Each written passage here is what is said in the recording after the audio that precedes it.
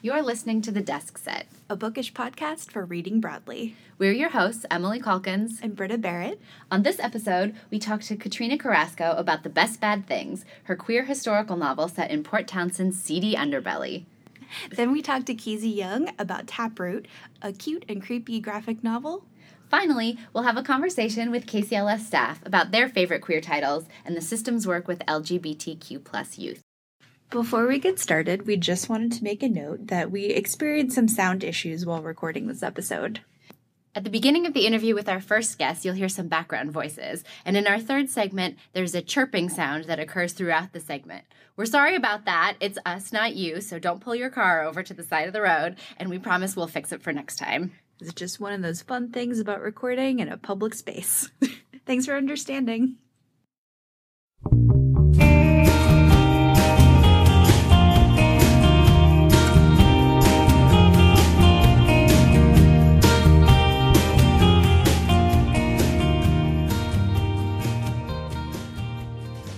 My name is Katrina Carrasco. I'm a writer and I live here in Seattle. And The Best Bad Things is my debut novel. It came out last November 2018. And working on a new project now, and it's also going to be set in the Pacific Northwest. And the Pacific Northwest is kind of a character in your story. I read somewhere that you actually wrote some great passages while on the ferry. Did you spend a lot of time going to Port Townsend to research it? I did. I love Port Townsend. It was kind of my running joke that I hope they'll let me go back and visit after writing this book with their town as a character that sometimes is a little scruffy, around the edges. I did write some great scenes on the ferry. I did quite a bit of traveling to Port Townsend. I also go to Whidbey Island a lot, just to write and kind of get away from the city. And it was on one of the ferries back from Whidbey that actually wrote the last scene of the book, but very early on. So obviously no spoilers, but I had a Post-it note on my desk the entire drafting process that said, like, it has to end this way, because I kept wanting to change my mind. But we were talking about the book before you came in, and I was saying, like, I love the ending so much. Oh, good. It's hard to talk about. I don't want to spoil it, but yeah. You sort of give it away at the very beginning. Right. And yet, so it both felt inevitable, and I was like, what? Can you talk a little bit about how you structured the book? Sure. Right. So the beginning is kind of tied to the ending, which you'll kind of know when you get there. I really wanted to play with form. I think in a lot of ways the book is playing with different tropes and genres, but at its heart, I really feel like it's a literary fiction character study of Alma, the main character.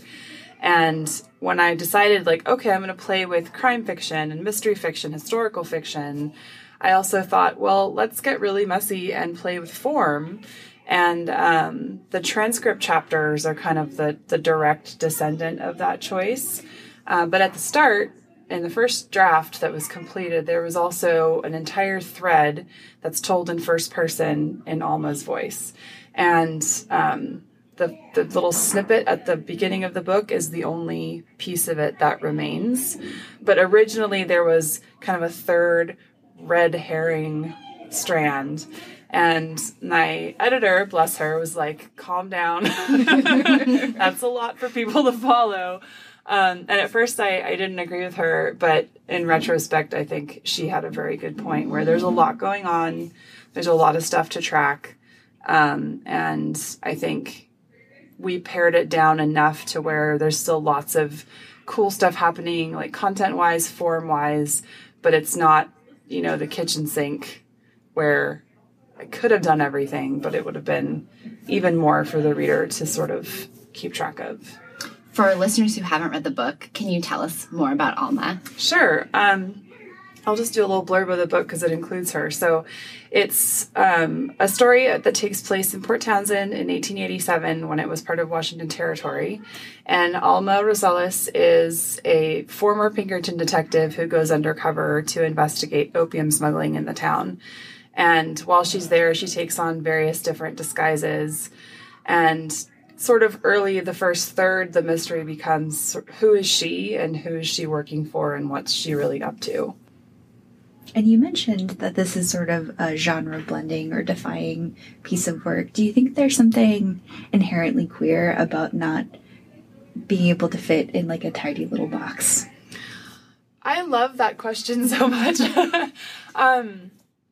I think that's a wonderful way of putting it, kind of resisting categorization, doing things differently, doing things in ways that might surprise or even upset people if they expect things to be a certain way. I think in a lot of ways, and I know I'm not supposed to read, Goodreads and all those things, and like those are for readers, not for me, and I understand. But from some of the feedback I've gotten or read about the book, people seem very confused by it because I guess in some ways it's packaged as a mystery, and people maybe expect something else when they take a mystery off the shelf. And as a writer, I'm trying to communicate something. Like I wrote this so people would read it and be like, oh, this is something new, something that's expanding my ideas of what fiction can do, of queer people in fiction. And so in a way, when the book kind of gets misread that way, I almost take it personally like Alma's getting misread. And I think that directly correlates to kind of queerness. And when you push boundaries and you do things in weird, unexpected ways, it's amazing. But not everyone's going to be picking up what you're putting down, basically. So I do think that it's exactly what I want it to be. But the flip side of that is sometimes when people read it, they're a little bit unsure. And I think there's a lot of parallels to queerness with that. Thank you for that question. Speaking of that sort of expectations, Port Townsend in the 1880s doesn't seem necessarily like the most natural setting for a biracial queer protagonist. Mm-hmm. How did you decide to bring those things together? Sure. So the queer part was always super important, and her ethnicity was very important. I'm Latinx. My mom's Ecuadorian American, and I always wanted to read more books where the main characters were Latinx people. And I came out later in life, but sort of was always wondering and questioning my own identity as a younger person, and always reading books about queer people, and sort of like took a long time to put two and two together. And then I did, and it was great. But also I was always gravitating towards those stories, and I wanted to create a story where that main character kind of encapsulated everything that I had always wanted in a book.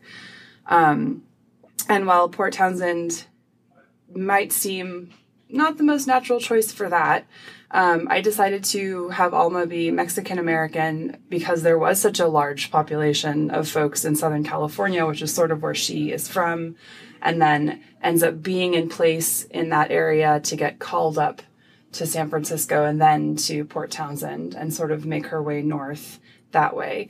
So while she's a little bit of an anomaly, she's certainly historically plausible. Just with Delphine, one of the other main characters, she is a Black woman, and there weren't large Black communities in Washington, and in Oregon, you couldn't stay if you were African American. But there was a large Black community in Vancouver.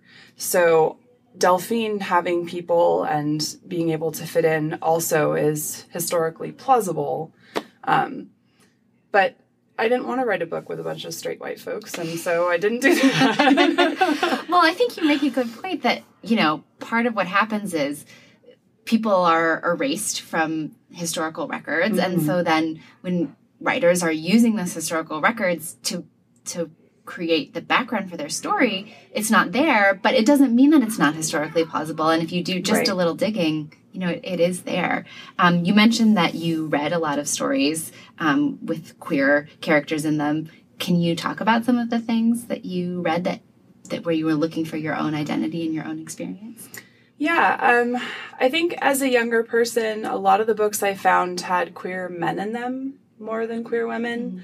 Mm-hmm. I think that's an issue that I've sort of been grappling with since coming out is the question of would I have been able to come out sooner? I'm lesbian if I'd seen more lesbians in pop culture, in books, in movies.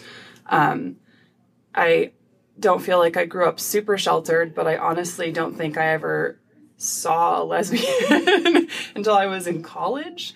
I mean, and I don't even mean in person. I mean, you know, in a movie, in a book. And I just wonder what would have happened for me personally differently if I'd been able to access more stories and there'd been more visibility for me into queer communities. So once I got into my 20s and started exploring more purposefully for queer content with female-identified people, I really found Sarah Waters. And her books are important to me. Jeanette Winterson is important to me as a writer. I really love Allie Smith, who How to Be Both was probably my favorite book from last year.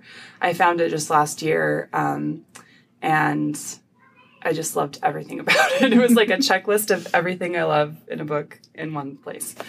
But probably, I think Sarah Waters, many people owe a great debt to her for being the first book that we read. I read Tipping the Velvet partly on buses. And some of those scenes, you know, you have to just sort of be like, no one else around me can see what I'm doing, because this is a lot. But it was fun. Go back to sort of the erasure question and the research. It reminded me of an anecdote I found, because I also tried to research queer people in history, queer examples that I could base Alma on, especially if she were wearing men's clothing and presenting as a man, looking for any kind of historical materials for that. And I found some examples of people who now there's questions about whether or not they might have been trans individuals, so that's unclear. But a couple of people lived in the San Francisco area in the late 1800s timeframe that I sort of used to inform Alma. But the piece I'm thinking of was in this great compendium of Port Townsend history, they have sort of like a running list of coroner's records to make the point that there were quite a lot of deaths and murders when it was sort of a boom town. And there was this one entry where it was a woman's body was found drowned. They thought maybe she fell off a steamboat, but she was wearing men's clothing and had cards in her pockets with addresses in Seattle, but no information on the body as to who the person was, what their name was. And that was just really illustrative to me about how there were so many queer people, of course, and we don't get visibility into that. And oftentimes, you know, all we get are these tiny pieces. It really broke my heart that was such a sad anecdote, but also, you know, people were there. People were living their lives. So, and because your character is not only bisexual but also biracial, there's this tension between like the privilege of passing through various situations, or you know, just sort of as like a necessary survival instinct, but then also that like erasure of not feeling very seen. Could you talk to the ways that Alma uses that to her advantage? So she definitely capitalizes upon being able to pass as white. I had more in the story originally, more opportunities for her to be speaking Spanish to sort of like flag more of her Latinx identity. And those kind of got simplified out a little bit. There's pieces in there. I would have liked there to be more for that specific aspect of her character. But she's a chameleon. I think she really performs to survive. And especially with passing as white, and being able to, you know, pass as a Scottish governess and go to a fancy restaurant with her mark, basically. It's a form of disguise for her. It's a way of doing her job. But I think it's also pretty easy for her to pass in that way. And yeah, I'm looking forward to exploring her backstory more. I'm not supposed to talk too much about it, but I'm working on a project where I'm getting more into her history. And I think this book is so focused, intentionally so, on the present moment. I didn't go into backstory. I wanted to keep it it's in, you know, present tense, like very immediate. very close third. I wanted it to feel like it was all happening at once. And so I resisted giving a lot of information about backstory. But there's a lot more about Alma that I'm still learning, and I'm excited to find out kind of how that will play into a different story to come. I loved her. I mean, I think when you say it's a character study, that definitely rings true with my experience. Like, I read it super fast. I love the whole thing, but she's just like so captivating. And I wonder if you think of her as an anti-hero, because she does a lot of not so nice things, but she's also very sympathetic in some ways. The best bad thing? Yes. You might say. I'm so glad that you liked her so much. I love her. I do think she's kind of an anti-hero. The way I've described her before that makes sense to me is she's pure id. She doesn't stop and be like, this isn't a great idea. She'll just be like, this is going to get me what I want, so I'm going to do it. And for that reason, she does a lot of stuff that isn't great. But actually, this came up at a reading I did where I was explaining her behavior. And my friend in the audience raised her hand and was like, you're making a lot of apologies for her. And I was like, oh, no, because I don't want to do that. And I was like, well, she's not the greatest, but I really like her. And I was explaining this away in a way that I didn't realize I was doing. I intentionally made her a woman who does bad stuff and does not get punished for it, because I feel like so many narratives about women in particular are woman does something bad, learns her lesson in a terrible way. Woman does nothing bad, learns a lesson in a really awful way anyways, and I didn't want to have a story where she was being punished for doing whatever she wanted. And to me, that was a very important part of writing it, where I kind of let her do whatever. It was fun to draft her because she kind of picked up speed, and I'd be like, okay, here's a fight. And she'd be like, yeah. And that great way that characters kind of gather to themselves when you've spent enough pages with them, and they sort of have a sensible way of acting to you. Not like it's smart, but that the thing that they're likely to do as a character. So when she hit that point, and I would put her in these dangerous situations and just watch her do her thing, it was really refreshing to me as the author, as the person in control of that story, to be like, oh, this scene's not going to end with her like getting unmasked and assaulted, or that was never going to happen to her, because that's not what I wanted from this story. And while I do think she is a version of an anti-hero, I think she's also a woman who's doing whatever she wants. And I, as an author, am refusing to punish her for that.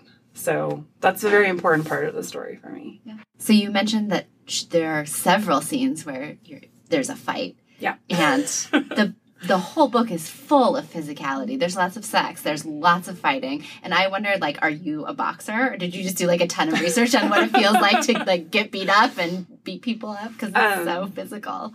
I did take boxing lessons to learn about it. I wanted to be able to write the fight scenes and not be like, and then she threw a right hook, and not understand what I was doing. I ended up loving boxing. It was really fun. I have always been an athlete. I used to play basketball. I did rowing. Now I do powerlifting. I do boxing I don't fight, I don't spar, but I enjoy doing different bag work and mitt work.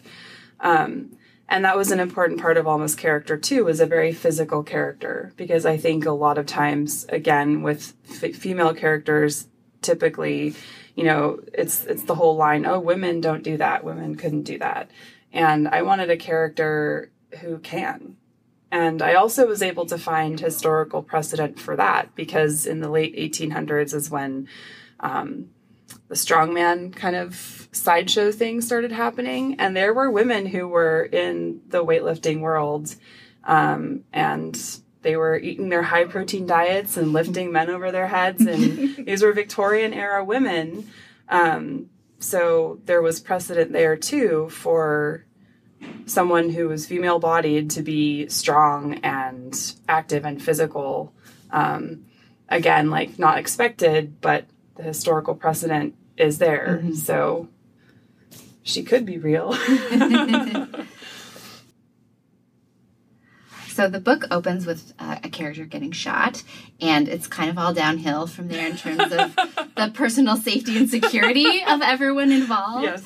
But it's also really fun. Like, the book is fun, and I think that goes back to sort of what you're saying about Alma just doing what she wants and basically kind of getting away with it in a way that feels new, I think, because she is a woman. How do you balance that constant violence with and those other dark elements of the plot with making something that feels fun still?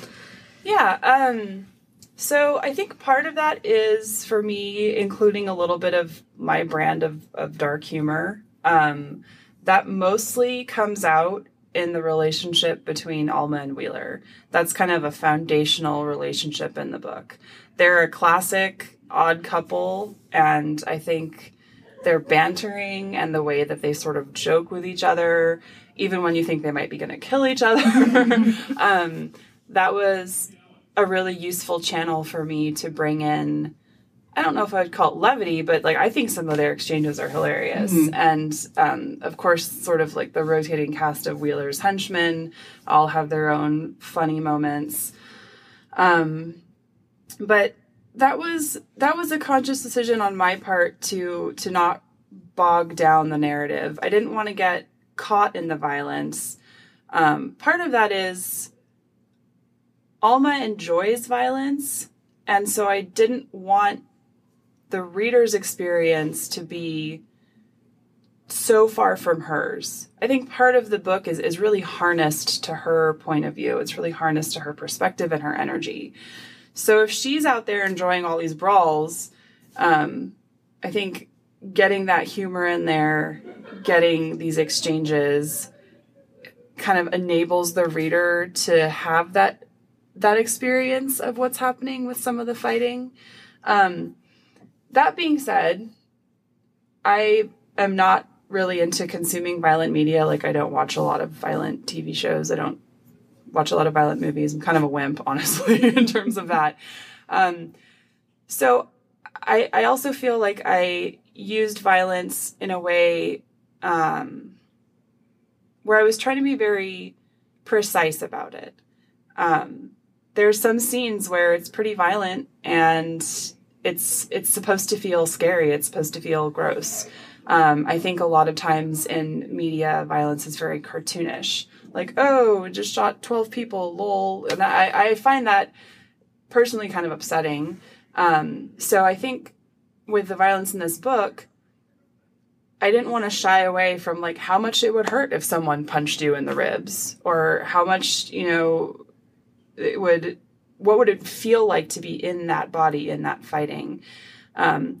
And again, I think that closeness to especially a female-bodied person experiencing and sometimes enjoying violence has been very upsetting to some readers because we don't see it very often.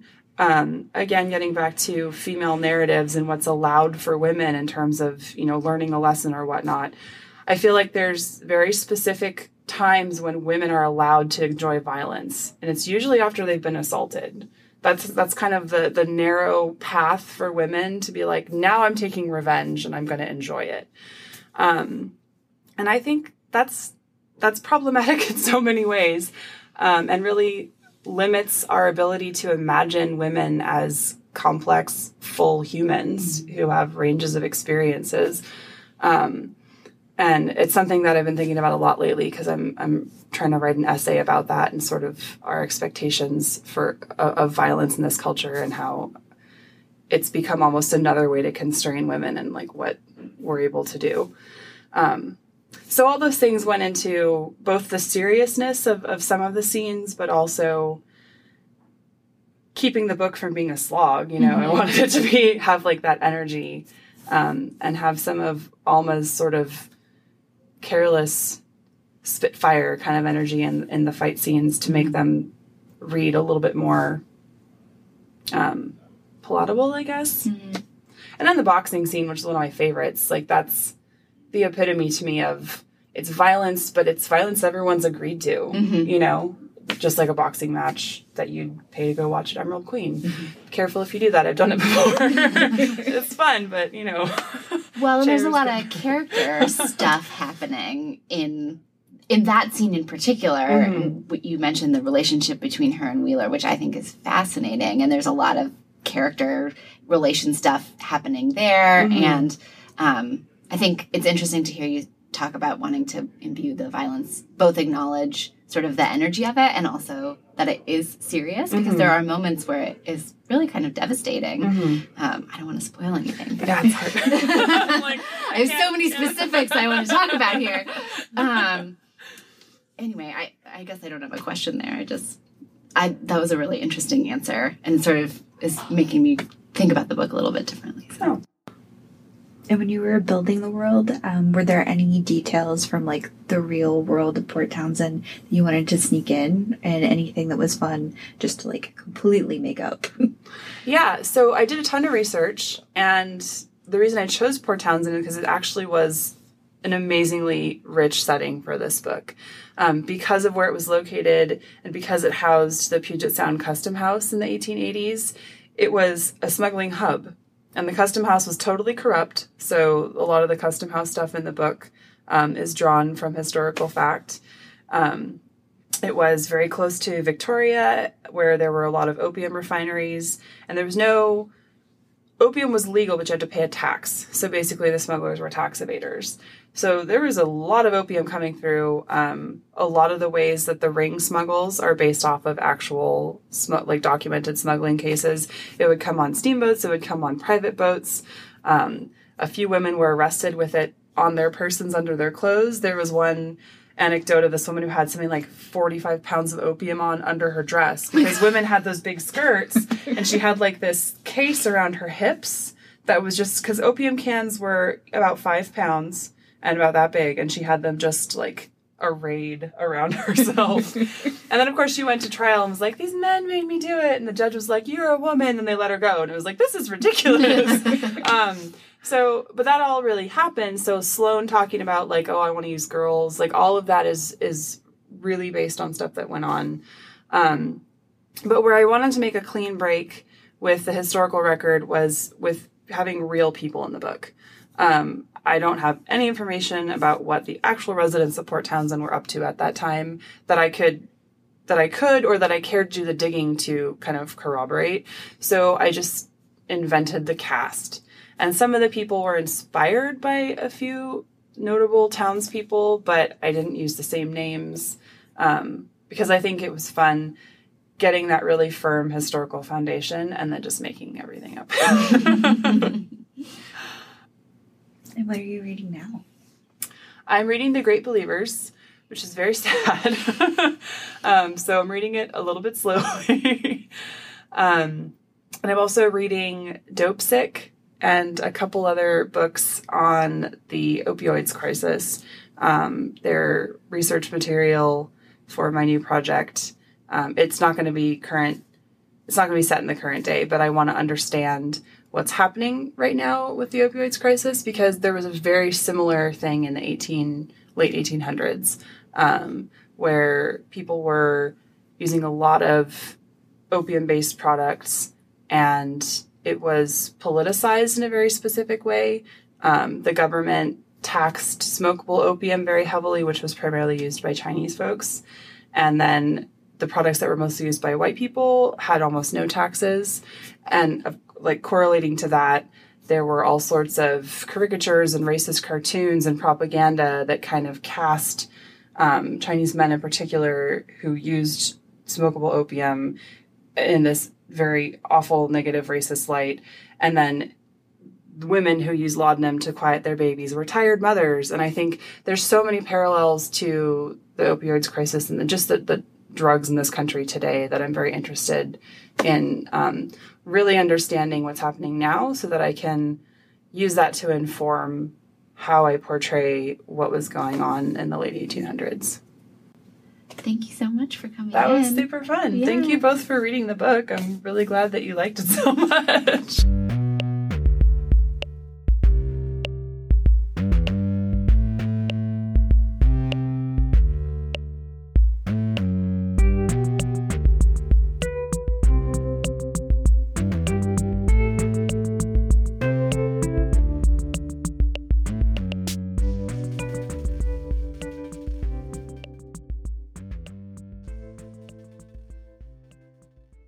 My name is Kizzy Young, and I'm a comic artist and writer. I do both.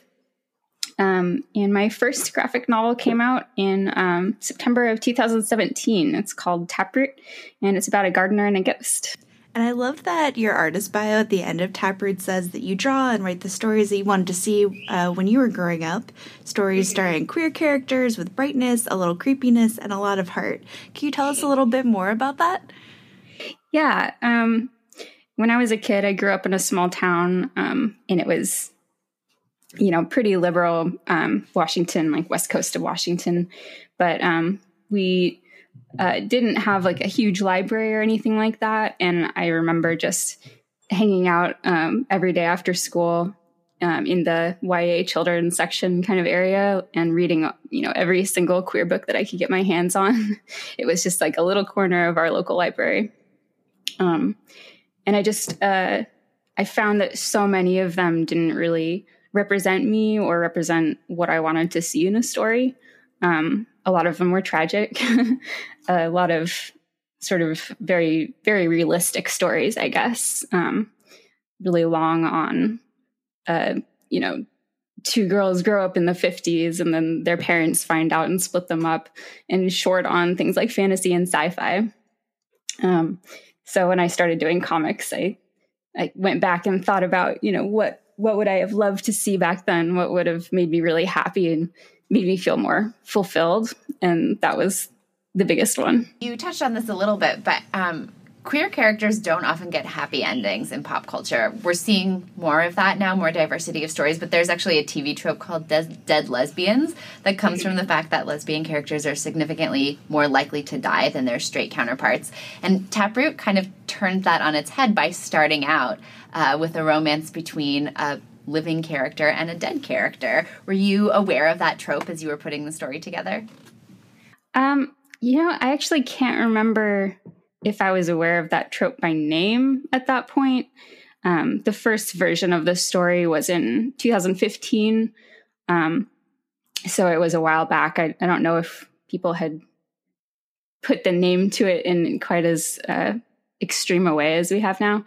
But I was obviously very familiar with the trope in a general sense. I grew up with Buffy and that kind of thing, and was, very, very aware that that's not how I wanted my story to go. And graphic novels and comics are kind of a unique medium for storytelling. I feel like compared to other mediums, I see more queer representation in them. And I'm wondering if that has to do with the opportunity to show rather than tell, this ability to make visible the kinds of things that maybe our existing language hasn't really caught up to, or that we're still trying to find the words for. And also the fact that, the world that you draw on the page doesn't have to behave in the same way it does in a medium like film. And I'm curious, what attracts you to creating queer comics, or what do you think it's uniquely capable of doing? Yeah, I think that's probably a big part of it. I can maybe get away with more in certain ways, not in all ways. My book has often been marked as 16 plus or even 18 plus. I think mostly by people who haven't read it. And it does have adult characters, so I understand on that level. But because it is a visual medium, there's no doubt about the fact that these are queer characters.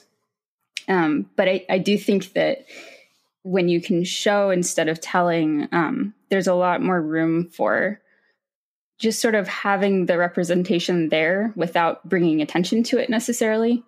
And I think, that's both for queer characters and maybe also for other marginalizations. Yeah, I certainly see that in Taproot. There's all kinds of skin tones represented, and it's never sort of explicit where the story is set.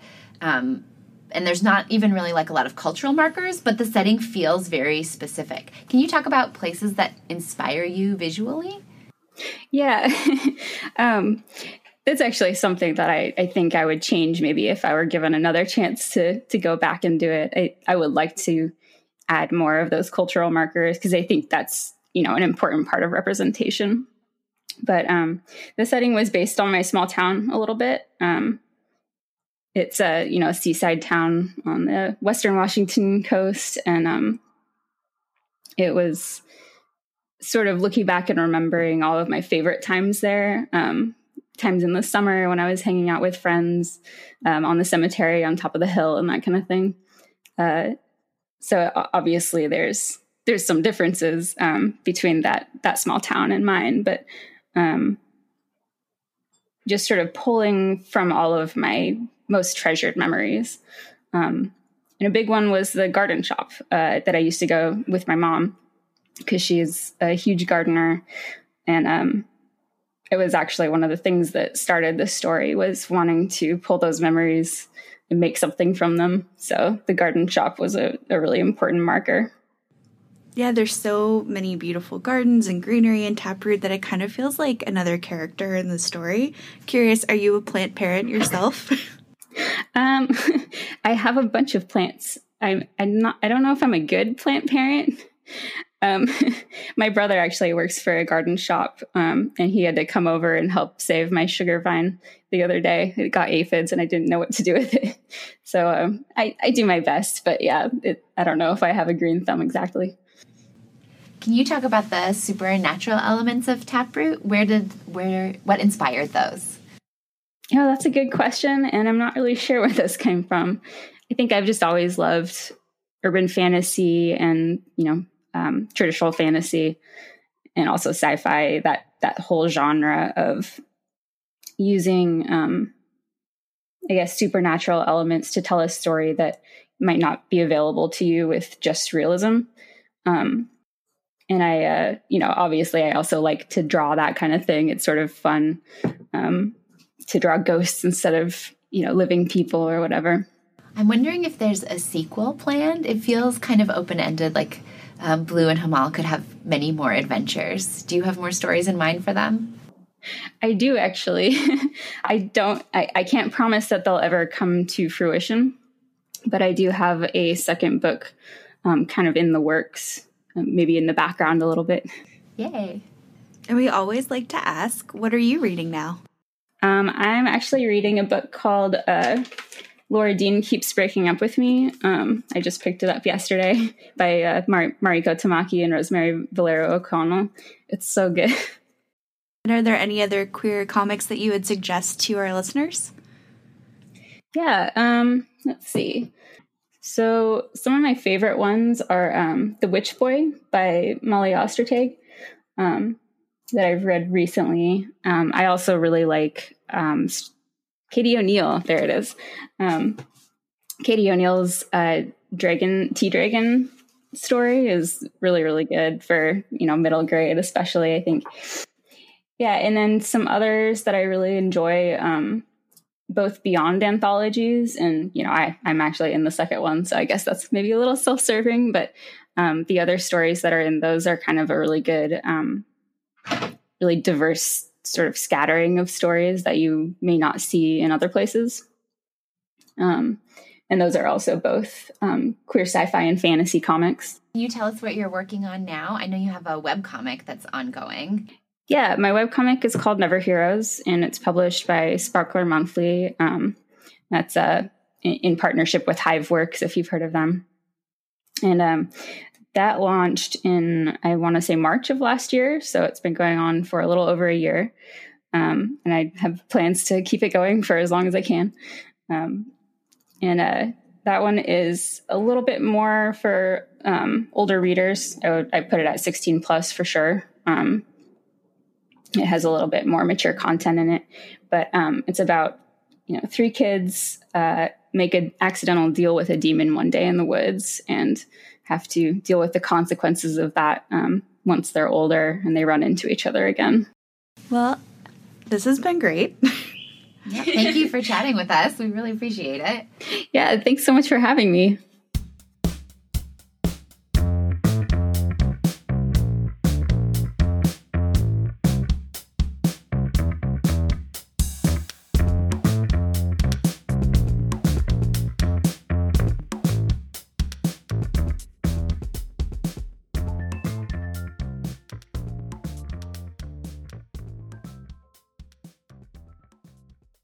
All right, so we are excited to have Stephanie Zero and Kristen Lowry with us today to talk about books by LGBTQ plus authors. Can you guys introduce yourselves? Yes, my name is Kristen Lowry, and I'm a program assistant at KCLS. I use the pronouns they and she, and I am a queer identified person as well as a parent to a queer identified kid. My name is Stephanie Zero. I am a teen services librarian at Redmond Library. I go by she, her pronouns, and I host a teen advisory board called the Rainbow Teen Advisory Board for LGBTQ plus teens and allies on the East Side. And is there any exciting programming coming up for Pride that you'd like to tell us about? Yes! Okay, so our next event is called Lost in Wonderland. It's a dance. It's going to be held at the Old Firehouse Teen Center in Redmond, June 14th, which is a Friday, from 7 to 10 p.m. It's free. Snacks will be provided.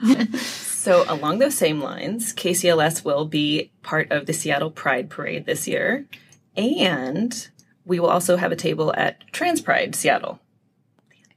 And does that involve like bringing out the bookmobile? Like what can folks do? So for the parade, it'll just be the bookmobile, but people won't be checking out books or anything like that. For the tabling event, we'll have access to the internet and we'll bring books for people to check out as well as library card applications for them to fill out. So one of KCLS's values is diversity, equity, and inclusion. And that's really reflected in our collection. There are so many different stories to choose from. And you guys have some to share with us, right? Totally. Yep. The first one, Dreadnought, was brought to me by a Rainbow Tab member. That's Rainbow Teen Advisory Board. And Dreadnought is the world's greatest superhero. And Danny is a transgender girl. And the only safe way she has to express herself is by painting her toenails. And so she's in the mall parking lot painting her toenails when she sees this superhero fight, like, in the near distance, and Dreadnought, the world's greatest superhero, like, falls down basically in front of her and dies. And he's like, take the orb! And, she takes this orb and she becomes Dreadnought, but she is also transformed into the body of a girl, the body that she has always known should be her body. And then she goes home and her parents are like, who are you? So it's this really great, finding out your superpowers and like coming out to your friends and family. And that's Dreadnought by transgender author April Daniels. And another one I had a lot of fun reading. I actually listened to a lot of my books. So The Disasters by M.K. England is about these students who've been kicked out of the Space Academy, and right as they're getting on the shuttle back to Earth, terrorists hijack the academy, but they escape into outer space. And they're going to tell everybody what happened. But then they turn on the news and they're being blamed for the attack. So they, it's total, they're on the run and everybody's after them. And the author describes it as a queer Guardians of the Galaxy meets The Breakfast Club with a diverse cast of characters. So it's got a bisexual pilot and a transgender med student and a hijabi hacker. Just fun, fast-paced. Are there jocks in space? Yeah, yes, one of them is a jock. Yes. And so MK England is queer. What I think is can I just say what's super interesting about this Tend to Try category? Mm-hmm. Is how do you find out if the author's queer? Mm-hmm. It's a really good question because you can't search it in the catalog.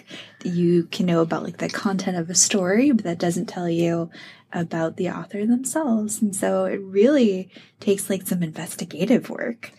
It does. And we've made some lists on the website to kind of help people, but there's more than we can make lists of. And it's sort of this interesting line, right? Like we're wanting people to read broadly, and we're wanting to hear not only different stories, but we wanting to hear from other kinds of voices. And that's why the category is by an LGBTQ author instead of an LGBTQ character. But it is sort of this balance of like, you don't want to force people, obviously, to be out or to be public with their identities. And so it's been interesting to kind of try and navigate that. But when people are trying to find books in this category, feel like, do your best. Yeah, absolutely. And that's sort of the spirit of the whole challenge is like, do your best, stretch yourself. And if you read a book that you genuinely thought was going to fit in a category and you later discover that it doesn't, it's okay. All is forgiven. We just want you to read. Yeah, hopefully it was a really good book. You're not going to come after us. No, yeah. So for people who are looking for books that are written from the perspective of an author who shares the identity of the characters in their book, there's something called #OwnVoices. Emily, could you tell us a little bit about that? Sure. So it's exactly what it sounds like. It's a story about someone from a marginalized population that's written by an author who is from that same population. So if you're reading a story about an LGBTQ character, or for example, in Dreadnought, it's a story about a transgender character. The author is also transgender, so we would call that an Own Voices story. And there are lots of stories about queer characters that are not Own Voices stories, and there are also lots of books by queer authors that are about straight characters that would also not be Own Voices stories. So it's not necessarily better, it's just a way of thinking about what kinds of stories are we hearing and who are we hearing them from. Like Emily mentioned, we do have some lists online on our website that we'll link to in the show notes that highlight some of our favorites when it comes to YA, LGBTQ authors and books for adults and also children. Yeah. So speaking of ones we like, I want to hear more from Kristen. Okay. I'm ready. Because Emily and I sit next to each other, we often talk about books. And I have a specific type of book that I tend to listen to depending on what's happening in my life. And those are cheesy, feel-good, romantic books. And so I've got a couple here that I wanted to talk about. One is a graphic novel that I think technically is for youth, but made me squeal. No judgments. And also my 13-year-old read it and also squealed. So it started out as a webcomic like so many other queer graphic novels do, and then got published, and it was part of someone's art school final project, something along those lines. But we have it on our shelves, and it's called Rock and Riot. I don't know if any of you have read it. I've seen it, yeah. Yes. I've read it more than once, although I don't own it. I probably should. It's basically like if, without the smut, if John Waters' Crybaby era was turned into a queer graphic novel. So I grew up really, once again, probably not appropriate for me as a child, but loving John Waters films. And Crybaby was a huge influence on me and probably one of the reasons why I'm queer. But those were highly sexualized movies. And this is not that. This is about a 1950s gang rival. But let's pretend like you're not having to deal with racism. And everyone is sort of on even footing.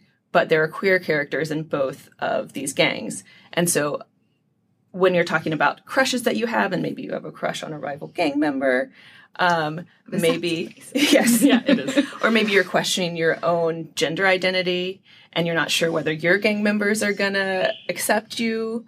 And so it's about vulnerability and also the hair and the jean jackets. Yes. And something that I can really get into is the whole, like, butch femme identity. And so they have that there with the amazing wardrobe, and then they have, like, non-binary characters who take your idea of what is butch and what is femme and, like, turns it on its head. So it has all the things that I love.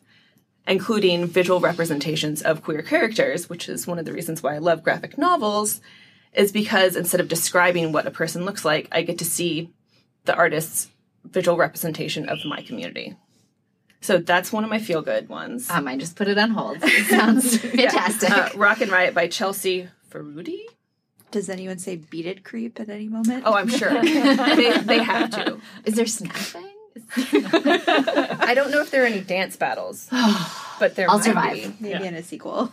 One of the complaints I have about graphic novels, I have nothing but compliments except for the complaints are that they're too short. You read them and then they're over before you know it because a lot of it is you looking at pictures and you go back and look at them. You won't have that complaint with On a Sunbeam because I think it's somewhere around 600-ish pages. I think like 500. Somewhere. Substantial. Substantial. And it's about a late teens girl that travels through the universe with a team of construction workers. And we go back in time to see her in high school. And we follow a couple of other characters who have sort of a parallel narrative to her. And it's gay. But that's not necessarily, even though love is a driving force behind it, I don't think I would call it a love story. Would you call it a love story? I love the love story, but I feel like its ending isn't one that we're used to seeing, which is very much full of possibility.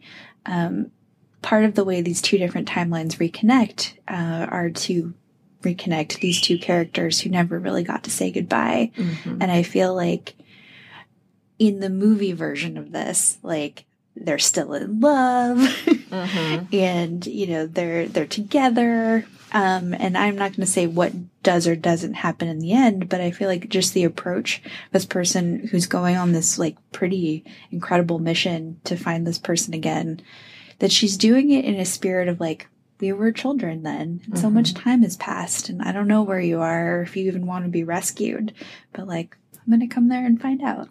Yeah, I think it's also about family and finding the people that you have as your chosen family and the things that you'll do for one another based out of that chosen family. Like going on an adventure to have closure or to rescue or connect with someone from your past. And I think it's so lovely how like the first part of the book is very quiet and is sort of like hanging out in bunk beds and playing this like D&D style game and goofing off at work, like climbing on stuff, just spending a lot of time like letting the characters get to know each other and open up and be vulnerable so that when it does eventually arrive in this kind of high stakes action adventure, it feels so like real and consequential. I think, the first 100 to 150 pages, I thought, okay, I'm enjoying this, but this feels like a teen story. And while I can connect with the teen who I used to be with this, I don't know if it's going to go to a place that I'm going to find satisfying. That changed. There were some plot twists. Tilly Walden is the author. And I think that they are an example of someone who started a webcomic that was wildly popular and then got published. Also a baby, 22, 23, amazing. But there's so much content out there that is being put out by people who are actively experiencing whatever they're writing about at that time. And they might be 19 or 18 or younger. I would recommend this book to anyone who likes graphic novels, not just for the story that it shows, but also because you don't have to say goodbye quite so quickly. And I think you can go back and really delve into different dialogue. I took pictures of like a handful of pages because I connected so strongly with them. Comments about society or queerness or family. And I think it's really worth studying. It'd be a good book club choice. The other one, I guess this is also in the 1950s. So maybe set in the 1950s. So maybe I have a type. It was written in the 90s by a lesbian named Mabel Maney. And it's called The Case of the Good for Nothing Girlfriend. And it's part of a trilogy, although we only have this one in our catalog. It's a parody of Nancy Drew. And so it's called Nancy Clue and the Hardly Boys. And so every character is queer, but they still follow the same sort of tropes. So there's a lot of like butch femme identities. The Hardly Boys are obviously effeminate gay men, but even though it's a parody, it pays homage to these books. I know when I was a kid, my dad still had the Nancy Drew and Hardy Boys mysteries that I read, and I really loved them. I haven't read them as an adult, by the way, so I'm sure they're incredibly problematic. I just read them like 2 weeks ago. Did you? I mean, one. I read a Nancy Drew 2 weeks ago, and How I was was it? like, this has to be adapted as a queer novel. You can So check it out at I'm the putting that library. on hold, yes. P.S. There's a book, I think it's called Girl Sleuth, which looks at all of the ghostwriters of Nancy Drew over the years and how Nancy changed to sort of reflect our idea of what a young woman could or should be at the time. And it's super fascinating to see that sort of evolution, but also you're very correct that if you go back with modern lenses, there's some stuff in there that like, Oh, sure. it's worth examining. Yes. And I would hope that, that future adaptations would make accommodations for that. The particular storyline is about, for this one, I think Nancy Clue is blamed for her father's murder. And so she and Cherry Aimless, which is her girlfriend, go back to their hometown and have to defend her. And antics ensue. And also a lot of gayness. But it's sweet gayness. It's not, once again, the smuttiness that I, in other venues, might want from some novels.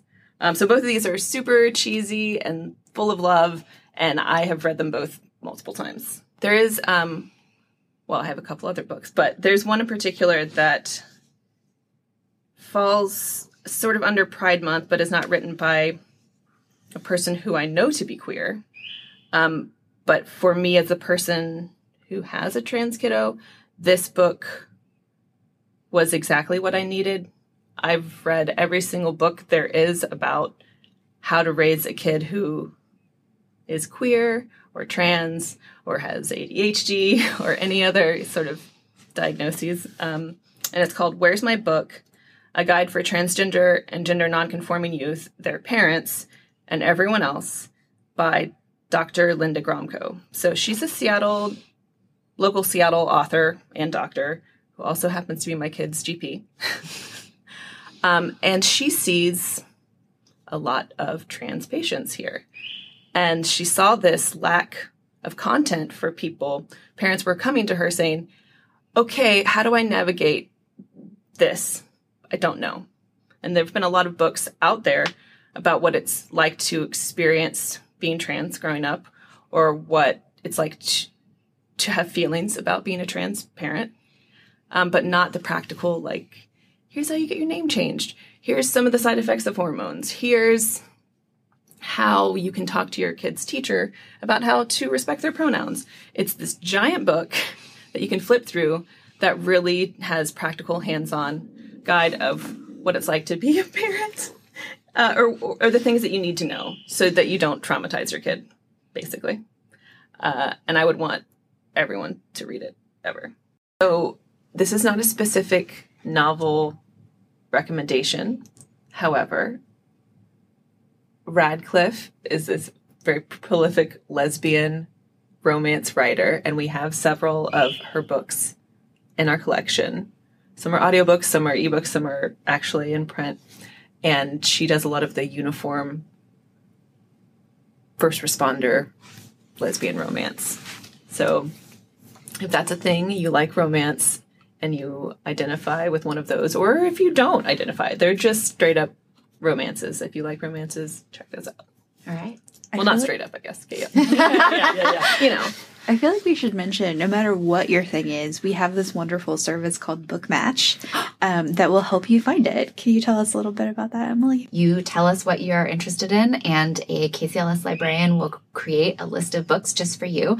So there's a little form you can fill out on the website. You just go to kcls.org/bookmatch, which is exactly how it sounds, BOOKMATCH. And feel free to get as specific as you'd like. Yes. Yeah, if you want nothing but lesbian romances featuring women in uniform, we will create a list for you. We're on it. Awesome. All right. Thank you, guys. Thank you. It was really fun. This was delightfully fun. Thanks for listening. You can find all the books mentioned in today's episodes in our show notes. The Desk Set is hosted by librarians Britta Barrett and Emily Calkins, produced by Britta Barrett, and brought to you by the King County Library System. If you like the show, be sure to subscribe, rate, and review us on Apple Podcasts.